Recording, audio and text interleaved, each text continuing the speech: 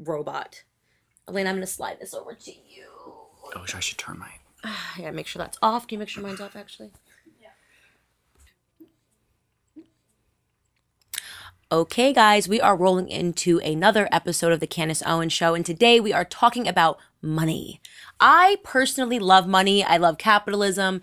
People come at me all the time and try to make me feel guilty about the fact that I love success stories. I love to know that somebody started from the bottom and made it from the top. And this is different. This is kind of against the current of the trend today where everybody is trying to be a socialist, like there's virtue in poverty.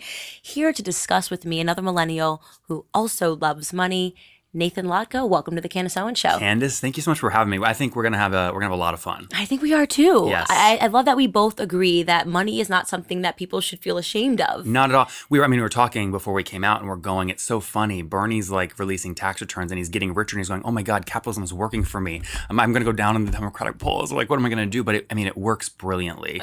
And we have to have that in our country in order to get, continued success. So. That's exactly right. I mean, there's a reason why so many people want to get into America, because when you talk about capitalism, you talk about free markets, what you're really talking about is opportunity. Mm-hmm. Like, I want everybody to have the opportunity to start from absolutely nothing in life. And because of either their great ideas mixed in with their hard work, that they're able to bring themselves into a wealthier status and then in turn take care of more people that are perhaps in poverty. Like, rich people are the people that are employing everybody in society, and yet somehow they get a really bad rep. Yeah. So I'm curious to get your thoughts on like Bezos, because like when I hear people hit him, right. I just think you have to understand when he quit his job and drove across the country. And I mean, you guys look on the web, you Google him, you see him at this scrappy desk with like crappy things, and you can tell he's hustling, launching Amazon. And I know there's months when he's like can't make payroll, maybe he's having to cover it with his own money. And now it's this behemoth. I mean, he would have never taken that risk in America if capitalism didn't exist. That's exactly right. And risk, that is such a big word. You have to take huge risks and you get huge reward. Yep. And people that take those risks are brave. Listen, Jeff Bezos, I like him. I like him as a true capitalist. I love his story. I think what he did was absolutely amazing, and that he's the richest man in the world. But the problem is that what happens sometimes with capitalists like him is that once he figures out how to become the most successful person, he tries to box everybody out. And that's where we get in terms of globalists. And I don't agree with globalism. I don't agree with him buying up the Washington Post and now turning into almost his diary and trying to dissuade people from supporting other companies. That's when it gets a little murky for me. But in terms of that true entrepreneurial spirit where he came up with something that was genius and he figured out people are lazy and they'd rather have the boxes come to their door. Brilliant. How do you build laws or kind of maybe adjust capitalism where he can build the success that is Amazon without going kind of the globalist route and then buying up all these other brands and assets to put under him? I mean, what would you change? We have that. We already have those laws, right? They're antitrust laws, right? We try to make sure that people can't box people out of competing with them. And I think that that's something that we need to use more of, not particularly in terms of Jeff Bezos, but in terms of Google. Yeah. I always say, like, I'm an unabashed capitalist, but I do think that Google should be broken up. Mm-hmm. I think they should be subject to the same antitrust laws of the early 1920s, and because they are now kind of buying up and owning everything, and there is no competitor to Google, and that's wrong. It's similar with oil and J.D. Rockefeller. Yep. How would you split Google up? That's a bigger question than one that I'm prepared to answer but you're today. way smart. You're way smarter than I was telling you before. Right. I'm focused on getting rich. I don't know a ton about politics, but I love talking to people that are in different worlds than I am and capture their ideas. And if I love them, support the hell out of them. So like, I don't know where you would start. If you were going to try and split Google up, I don't know what you would do. Yeah, I know. I mean, that's an interesting conversation. It's one that needs to be had at a higher level and definitely in terms of the government, because they are keeping competitors out, and that's not free markets. And I know that you and I agree in a true free market system where people should be able to compete, person with the best idea win, and that's what has built this great nation. Do you think it's the best idea wins? Should it always be best idea wins? Well, how do you define best? Mm-hmm. It might not be the best idea. It could be the most convenient idea. Yeah. It could be but ultimately the best idea is the one that you're able to produce mass market. So, I mean, that's how I'm defining it. If you gave 10 people in America the exact same idea and it wasn't developed yet, they would all end in different spots based off how they chose to execute. So how do you differentiate between what the idea is and how someone goes about executing it? Well, no, that's another component of it. So I wouldn't remove the individual from it, because that matters too. It's also how hard does the person work? How hard does the person want it? Right? Like you said, there are people that slept on floors to get to where they are. FedEx is another amazing American story where he really took all of the risk and got all of the reward. So, But we are right now creating, and let me know if you agree, a risk-adverse society where people don't want to take risks because they're being taught that there's something wrong with risks when they're in school. They should play it safe. You go to school, you then should go to college and rank up a ton of debt. Yep. That's what I did, 100K in student loan debt before I even knew what I wanted to do, because there was this pressure of, if you don't do this, if you don't plug yourself into a society. Pick a major when you're like a freshman. Yeah, I'm like, pick a major. Yeah, I'm trying to pick a boyfriend when I'm a freshman in high school, and they're like, you have to decide right now, or your whole life is going to be over. And what are they doing? Yep. They're killing the entrepreneurial spirit. No, I agree with that. We have to celebrate the success stories of the FedExes, of the Bezos, because that's what's going to drive the next round of entrepreneurs to want to go after that risk, right? And not go and try and rely on the old way of kind of getting a job. But you're right. I mean, the whole student debt issue for me is interesting, because I had a lot of friends when I was in school, and I don't know if this was the case with you, but they were using loan debt. I mean, but they were not working hard. Right.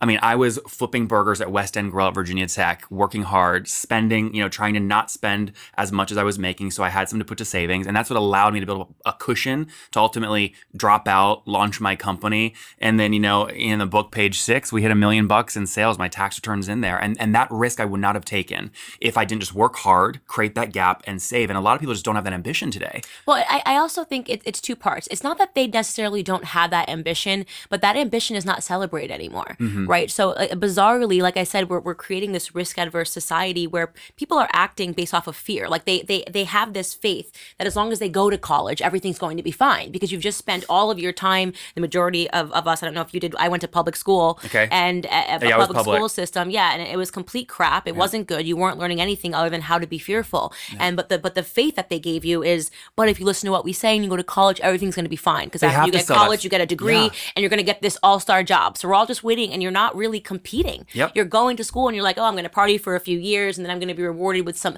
stellar job. I'm going to move to New York City, and I'm going to be great. And that's kind of the fake American dream that is now permeated within society. Yeah. Why has that storyline been so, why have people been so successful at selling that storyline? Who's permeating it? That's what I always want to know. I'm like, why don't they want people to take chances and to take risk? And I think it's because they make a lot of money the other way. Who's they? They being, when I take out student loans, who got paid? The government got paid, right? Like, you don't think it's anyone in the colleges or in kind of the college infrastructure? I think it's an ecosystem. If I had made argument, I would say that it's an ecosystem. But yeah, them as well. Like, I mean, they can get you to take out $50,000 per year for a meaningless degree, right? So they're getting paid. Everybody's getting paid, and who's missing out are the actual students. Yeah, where the debt lands. Right. And then here's the second big question, right? Is if, let's say that we move from cheap loans to let's just give it to everyone for free, what are the colleges going to do? They're going to increase tuition. They're going to increase because tuition. The government's going to pay for all the students to go. Right. There's no such thing as free. Somebody's paying for it. Someone's paying for it. I mean, this is what drives me crazy when I hear people talking about free education, because ultimately what's going to happen is the colleges, there's no incentive for them to keep their prices low. Right. They'll just increase it. That's correct. Because there's free money. Right. And that's the first part. The second part is exactly what you hit is, I mean, you listen to these companies hiring a lot of people. I mean, I hired 40 people by the time that I was 23 in my company. And those included college professors, by the way, which I love. Amazing. That was the ultimate, higher education kind of thing. Right? Yeah. I love you people, but you get the point. But the second thing here is I actually like a model like Lambda School. I don't know if you've studied these guys. Are you familiar with this model at all? So basically, it treats every student like an entrepreneur. So the way the college gets paid is it's free tuition, but the students pay back 17% of their year 1 and year 2 salaries. I have heard of this. Yes. I have heard of this. Yeah. Lambda, you probably heard of a different version, right, but it's the same thing. It's the same concept, yeah. Do you like this idea? I actually think it's a great idea, but aside from that, why do we put so much pressure on people to go to college? Like, is there nothing else to do but to go pursue a degree? Yeah. I mean, do we not believe in the trades anymore? Like, can people not work with their hands? I'm actually for experience. I think you learn the most. You don't learn the most about what you're doing in a classroom unless you're doing something like you want to be a doctor, right? If you want to be a doctor, yes, you belong in school. We don't need you experimenting on a human body. Yeah. You go first. I'll go after. But in terms of all of these other professions, imagine if you had an internship type program, and now they're starting to clamp on that, and the government's really starting to control that. But the most experience you could possibly get is via an internship. What do you want to do? Go do that. Go actually work under somebody and learn about it and figure out if you even like it. Half the time you go through that, 4 years of a degree, you get into the profession that you want, and you're like, I hate this.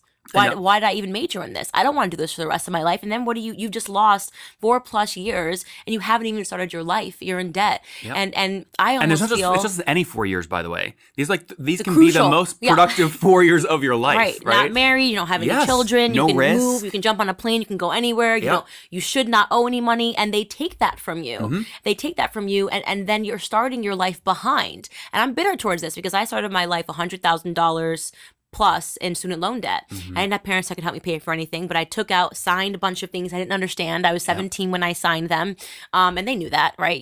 Sally Mae knew that didn't know what I was signing. Who was selling you on those loans? Your parents or Sally Mae? Right? Because I had parents that didn't go to college, right? So, and this is who they appeal to. They appeal to those families that they think are less educated, who have no experience with it, that can't help these children, and they say, well, we'll give you the money. You come from a poor family. Yeah. And unfortunately, I was a first generation college student. Mm-hmm. And I just said, I have to go, or my whole life's going to be over. Because your parents were like, Candace, we can't wait to see you do it and be the first one. Yeah. And you felt that the pressure, gotta go. Yeah. And of course it wasn't worth it. And I've always been much more of an entrepreneur. And if I had believed in myself, which I think ultimately society is selling a lack of self-confidence, I might have been able to make something of myself sooner. Yeah, well, I think you're doing pretty well. Well, thank you. I mean, then I decided to do a YouTube channel, which I could have done years ago. I could have started a YouTube channel years ago. I mean, if you have the right mindset, like an abundance mindset, and this is, I think, part of the issue with this kind of fighting atmosphere we see in the press today, is everybody wants someone to blame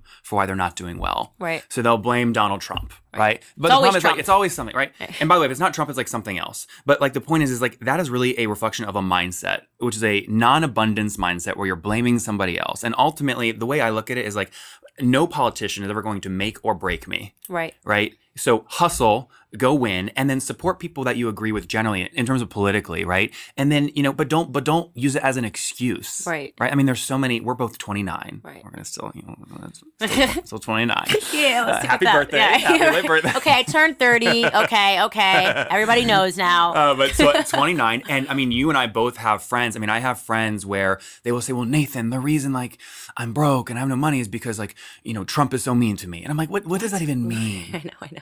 What does that even, it doesn't mean anything. It's just an excuse. So I think that abundance mindset is critical. And the question I have really is, how do we reinstill this abundant, ambitious mindset into our young people? Right. And I think it starts with people making it okay to talk about money, right? They treat it like this is some evil thing and that it must be destroyed. People that pursue money, that pursue success. And I've always, from the time I was a little girl, and I grew up with nothing. And I remember going to a girlfriend's house when I was in kindergarten, and I lived in a low-income housing structure, and we went to her house, and it was massive, and it was big, and it was wealthy. Her name was Lindsay. I'll never forget this.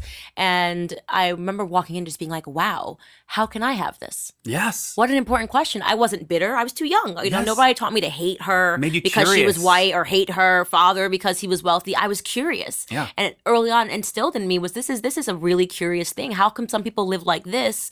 Other people live a different way. Yep. And ultimately I said, no matter what in life, I want to be able to have something. I don't want to be worried about whether or not I can afford something. I want to work hard, and I want to earn a piece of this pie too. Yep. And now the opposite is taught. And people, when I began taking risk, would be like, oh, are you sure? Or you shouldn't do that. Do you know people told me, no, you can't. This is the way it should be done. What was the risk? I mean, they're just, ultimately, they're envious you're going to be successful. Well, I think they genuinely, right. You know what I mean? Right. It's a little bit of envy. I knew her win. Right. I knew her win. Well, I think because a lot of these people, now they're slaves to the 9 to 5, right? Mm-hmm. These are the people that are slaves to the 9 to 5. And when they see somebody who finds within them, despite all of the years of being corrupted by a media and education system, which tells you that you can't, somebody that digs deep and finds that little golden nugget of confidence to say, I'm going to take a risk. Yep. They do become a little bit jealous. And maybe a piece of them doesn't want you to be successful because they don't want to believe that they could have, that it's possible. Because then it makes them more comfortable to stay where they are. Right. That's the whole thing. I have to, this was funny. We were talking about this backstage on page 243. Wait, let's do a shameless plug. No, I hate shameless. No, I love shameless. Okay, fine, do it. How to be a capitalist Sell the hell out of it, any capital. By Nathan Latka, must own. Look at that grin on the cover. I mean, my gosh. He looks extra like Lord he have loves mercy. money. I do. I love money. My money. mom goes, Nathan, she's a cowgirl, and she goes, Nathan, why do you, you're rich but you have no socks? That's actually very in. Nobody I'm wears like, socks Mom, in Palm it's Beach. a trend. Yeah. It's a trend. Get with it. But she's like a cowgirl Yeah. in Denver. But anyways, no, on page 244 in the book, I'm like, you know what? This isn't going to be a theory book. I'm going to put screenshots. And so this was my pay stub I started paying myself. When I was, I guess I would have been a junior or senior in college at Virginia Tech at this point. And so you see the pay here, October 15th, right? And I was making, at this point, there was $24,800, about a third of the way through the year. And there were so many people, I was still in school at this point. I hadn't dropped out yet. And they're going, wait, how are you living in like the nicest apartment in Blacksburg, Virginia? And like, how are you spending all this money? How are you doing all these things? And I'm going, well, because I took a risk. I saved up flipping burgers, which no one saw. They think it's like overnight success. I flip burgers. Now I can pay myself this money. And then ultimately what's funny is like, you live in one of the biggest things I think that our generation has troubles with is actually saving money or like keeping their expenses low. Right. It's actually easy to make more money. It's way more difficult to keep your expenses low. So on page 94 in the book, I walk through how I negotiated the nicest apartment in Blacksburg, Virginia above the Lyric Theater, totally free by renting out a little corner of it to somebody else, which equaled my total rent for the whole place. Oh, that's brilliant. So I'm like, that's brilliant. Yeah. live like a king without owning a thing, right. a thing, right? Right. That's really smart. Yeah. And so you dropped out. I dropped out. Did you drop? You didn't finish. I didn't finish. No, I didn't mean to. My senior year, my student loans got declined. So it was when they had the big collapse. So you still had to keep loans. You didn't even get the framed receipt at the end. The diploma. You didn't get the thing. Didn't even get the framed receipt. That's ridiculous. Yeah, it was a bit ridiculous, but I'm happy it happened that way because it really put my back against the wall. Because regardless, you have to pay them back. 6 months later, no degree to show for it. They will call you every 5 minutes and say, you owe me money, you owe me money. And it's a horrific thing to go through. It creates so much anxiety. You wonder why you went to school.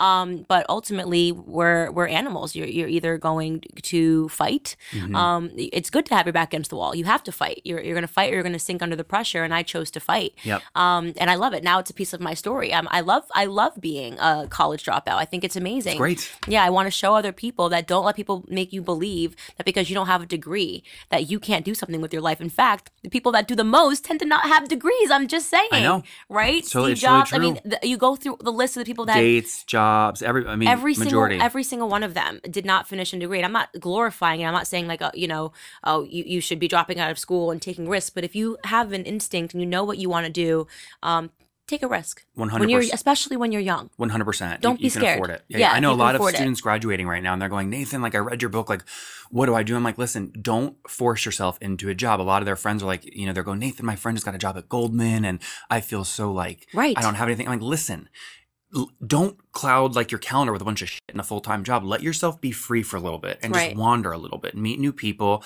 travel a little, but keep your expenses low. Stay in the $30 a night hostel, right? When you go to Europe, don't stay in the $300 like a night, penthouse, right? Keep your expenses low, meet new people, and the chances you bump into something you're passionate about will drastically increase. That's so true. And then you go all in. Yeah, travel. I say that all the time. Travel.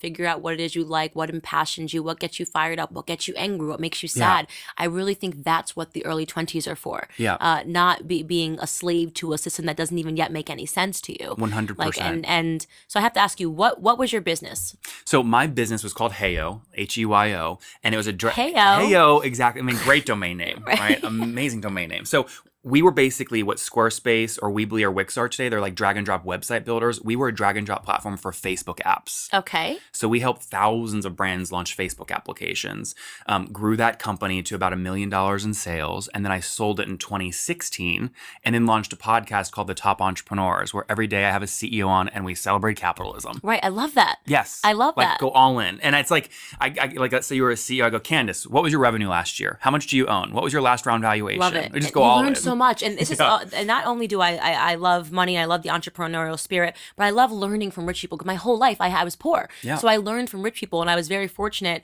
that a Jewish private equity firm took a chance on me. Mm-hmm. And I worked under these two Jewish men that were just unbelievably like brilliant when it came to finances. And I learned so much from them. Yep. And they were willing to take me under their arm to show me certain things, how they were saving, because I was so in the trenches, how they were saving, what they were investing in. Mm-hmm. And I loved that. I celebrated that. There was something that made me bitter. I was like, I want to know what you know. Yeah. And if people could change their mentality and stop being bitter towards rich people. They love to share. 100%. Right? And I remember reading, by the way. Share in terms of teaching. They'll teach. They will They'll be teach, so teach, open. teach. And not even that, but when you're around people, they love to give too. They want to help you out. I mean, they want to tell you what you should do, what they did. They love to share their experience. They love to share their time. And yet they're regularly demonized. And I say I wouldn't be here today if it wasn't for very successful people showing me how to be successful. Mm-hmm. So since you've talked to so many CEOs, what are some of the tips that they've told you? Yeah, I first off, my number one person that I respect so much, the most successful, I'm in what's called B2B SaaS, business-to-business software companies. It's a guy named Robert Smith, African-American Robert Smith, the most successful. Is that his full name, African-American Robert Smith? No, just Robert Smith. But I point this out. You can find inspiration anywhere is my point, right? And this is a guy that hustled his way through Goldman, then found a client that he teamed up with, and now he has built Vista Equity, which is basically the third largest software company in the world when you add up all the things that he's bought. And when you study what he's built, it's incredible, but he's so private. So I just study his, like any little news bite about him or interview he does, study, and you try and do like pattern recognition. So there's a couple things that I've recognized about the most successful CEOs. Love this. I've read so many of these articles. Yes. I love this. The first thing is you have to unapologetically copy.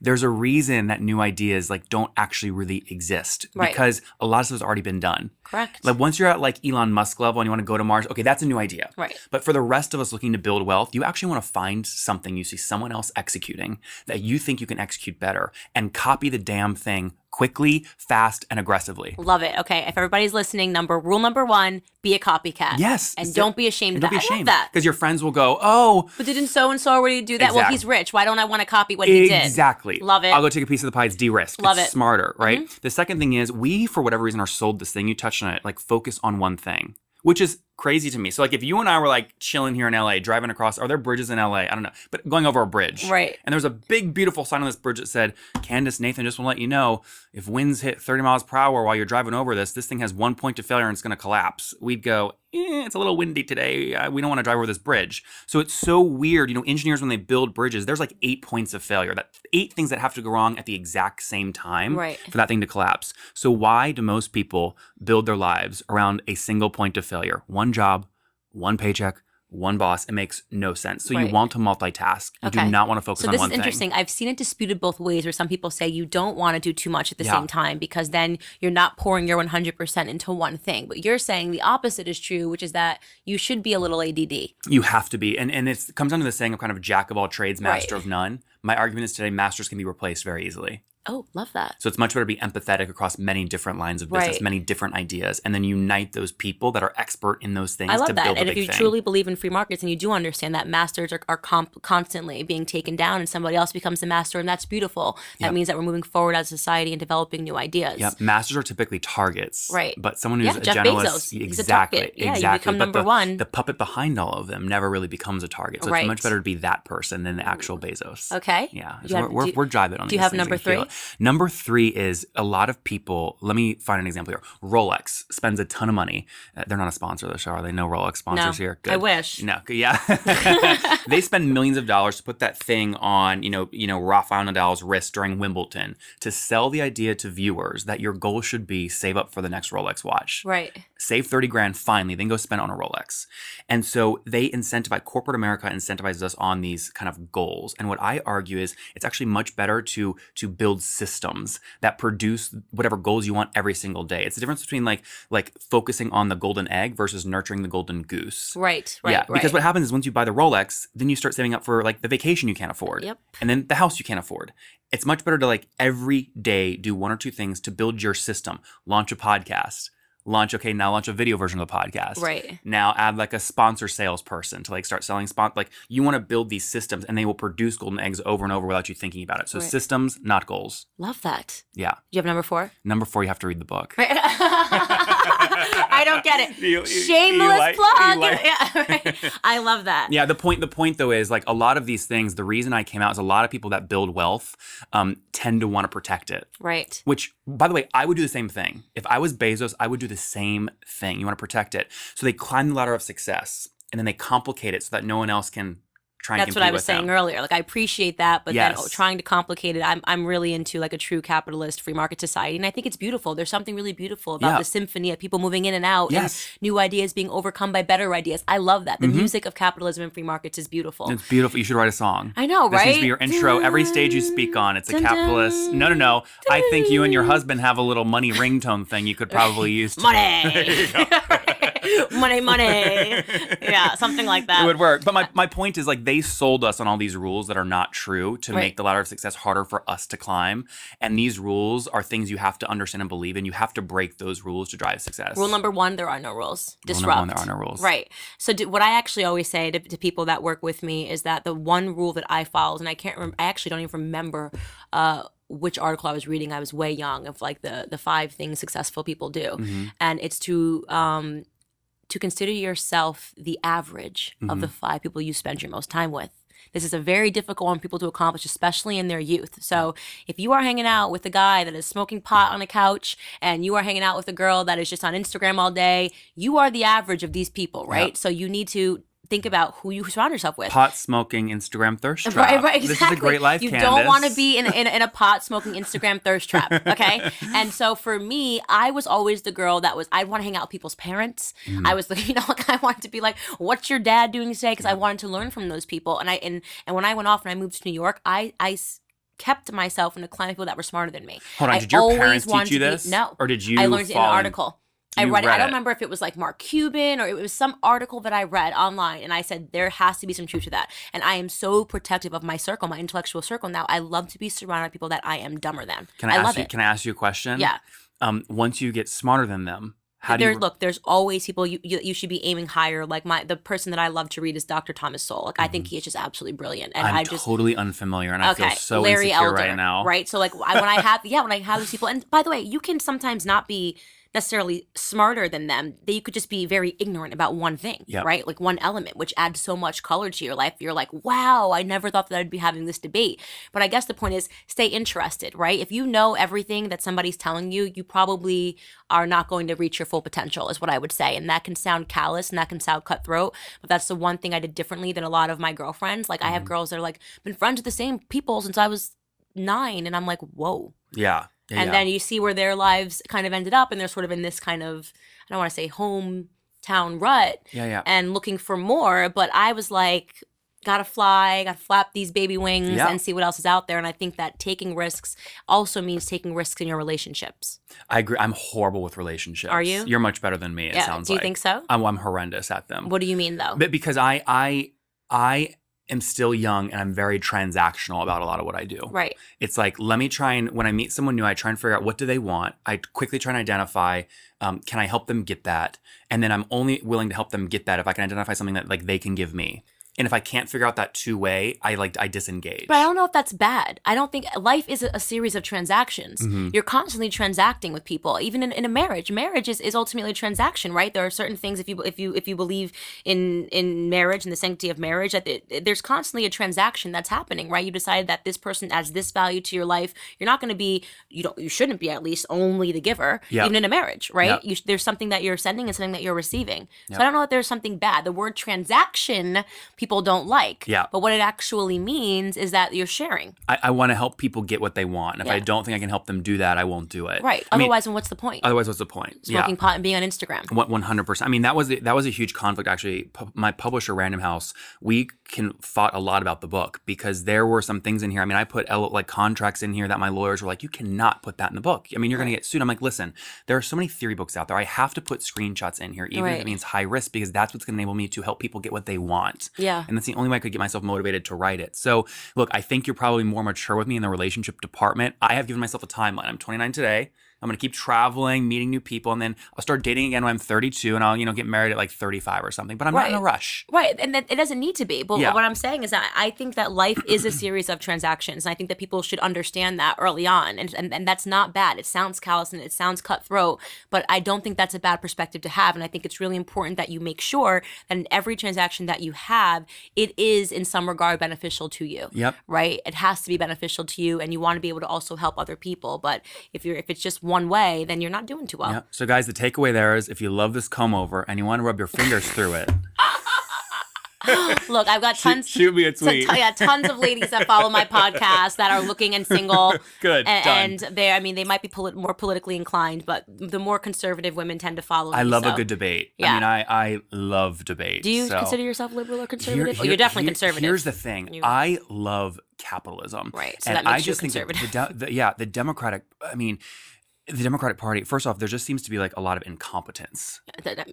It's crazy to me. AOC? Yeah. The other thing, though, that I struggle with is people love labels. And I never quite know. I never want to turn someone off from debating with me because they think I'm a label that I'm not. You are a capitalist. I am definitely that. Label that is accepted, a label I will accept. I'm definitely a capitalist. But look, there are a lot of people pushing me to look at the Senate, the 13th Senate seat in Northern Virginia. Oh, wow. Which is, but see, and I hate saying this because it sounds so like cows, but like I am building a lot of wealth doing what I'm doing. And I don't want the scrutiny that would come with like running for that public office. But the reason is because people are going, Nathan, young people don't appreciate like money. You need to come in and like help them understand there's a way to do it. Right. Like there's a way to make like re-energize them because and do this. They're taught that if somebody gets rich, that means somebody else got poor. Or they and cheated, that couldn't be further from the truth. Usually it means when somebody gets rich, a bunch of other people get opportunities to become rich. 100%. I mean, Zoom just IPO'd. Slack's going to IPO. They're creating thousands of millionaires. Right. Now, that wealth still is a little concentrated, from a geopolitical perspective. Right. But we can work on ways to kind of, again, create new jobs in new areas, but that all comes down to entrepreneurs in those cities launching companies. And if you have more regulation and someone that's not friendly to business running the country, that's not going to happen. So, I mean, I've built a lot of wealth under the current administration. I love it. I hope to keep getting rich. That's why I love Trump. I love it. Because he's one of those people that he's unapologetic in terms of being a capitalist. Yep. And he says,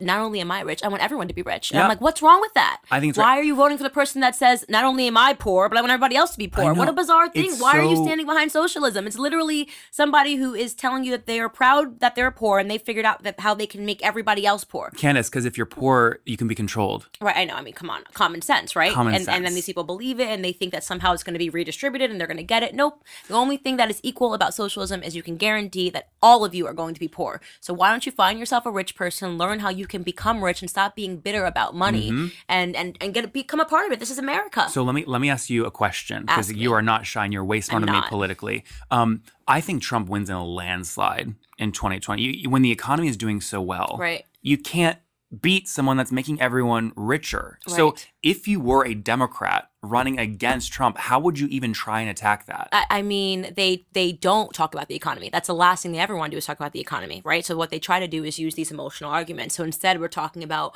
racism and sexism and white supremacy and white nationalism because what they're trying to do is elicit an emotional response from people that they think are too stupid to understand economics. Yep. So what they're really doing is undermining the voter.